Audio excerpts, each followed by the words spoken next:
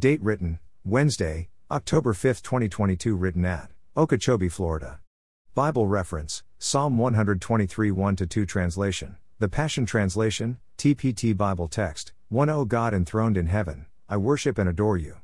2 The way I love you is like the way a servant wants to please his master, the way a maid waits for the orders of her mistress. We look to you, our God, with passionate longing to please you and discover more of your mercy and grace.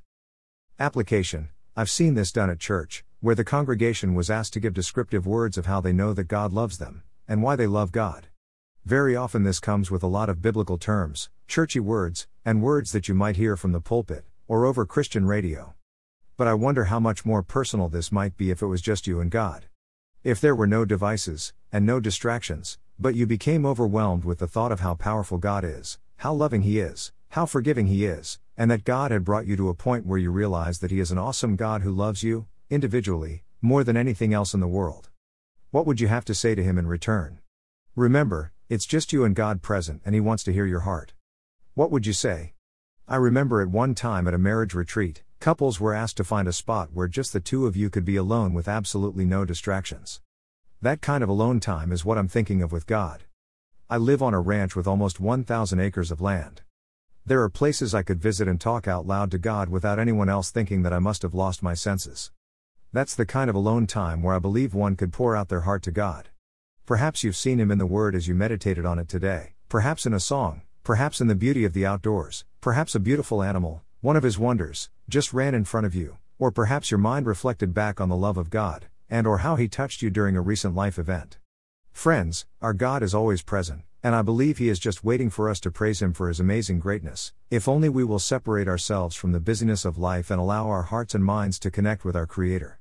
Although a church service, or a sermon may cause us to focus closely on God, it will not reach inside, open our hearts and open our mouths to speak lovingly to our Lord. Allow these words of David to reinvigorate your heart, soul and mind and cause you to focus on your Maker.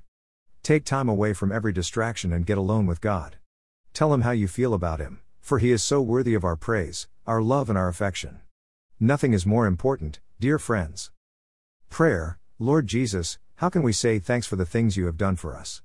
How can we love you near as much as you love us? How can we give to our Master who is everything? Yet you loved us enough to sacrifice your one and only Son for our salvation. You have also prepared a place for us to spend eternity with you and your Father for all eternity. Praise God that in spite of our inadequacies, yet you love us anyway, and you have given us life itself to enjoy while here on earth. Thank you for who you are, and for all you do and show to us, precious Father. May we show love and appreciation to you in every way and as frequently as our hearts could imagine. In Jesus' name, Amen. Footnote: there are 2 more pages on my blog at https://nuggetsfromgodsword.org that will provide you with additional information, one of them being to know Jesus. If you have been challenged to make a decision today after reading or listening to this devotional, please go to the above page, or speak with a local Bible teaching pastor, or contact me at nuggetsfromgodsword@outlook.com. Please allow someone to pray with you and give you help and or encouragement as you begin, or continue your walk with Jesus. If this devotional was forwarded to you and you would like to see more, please go to Nuggets from God's Word and see all of my posts, or you may freely subscribe for a daily email conveniently containing each day's devotional.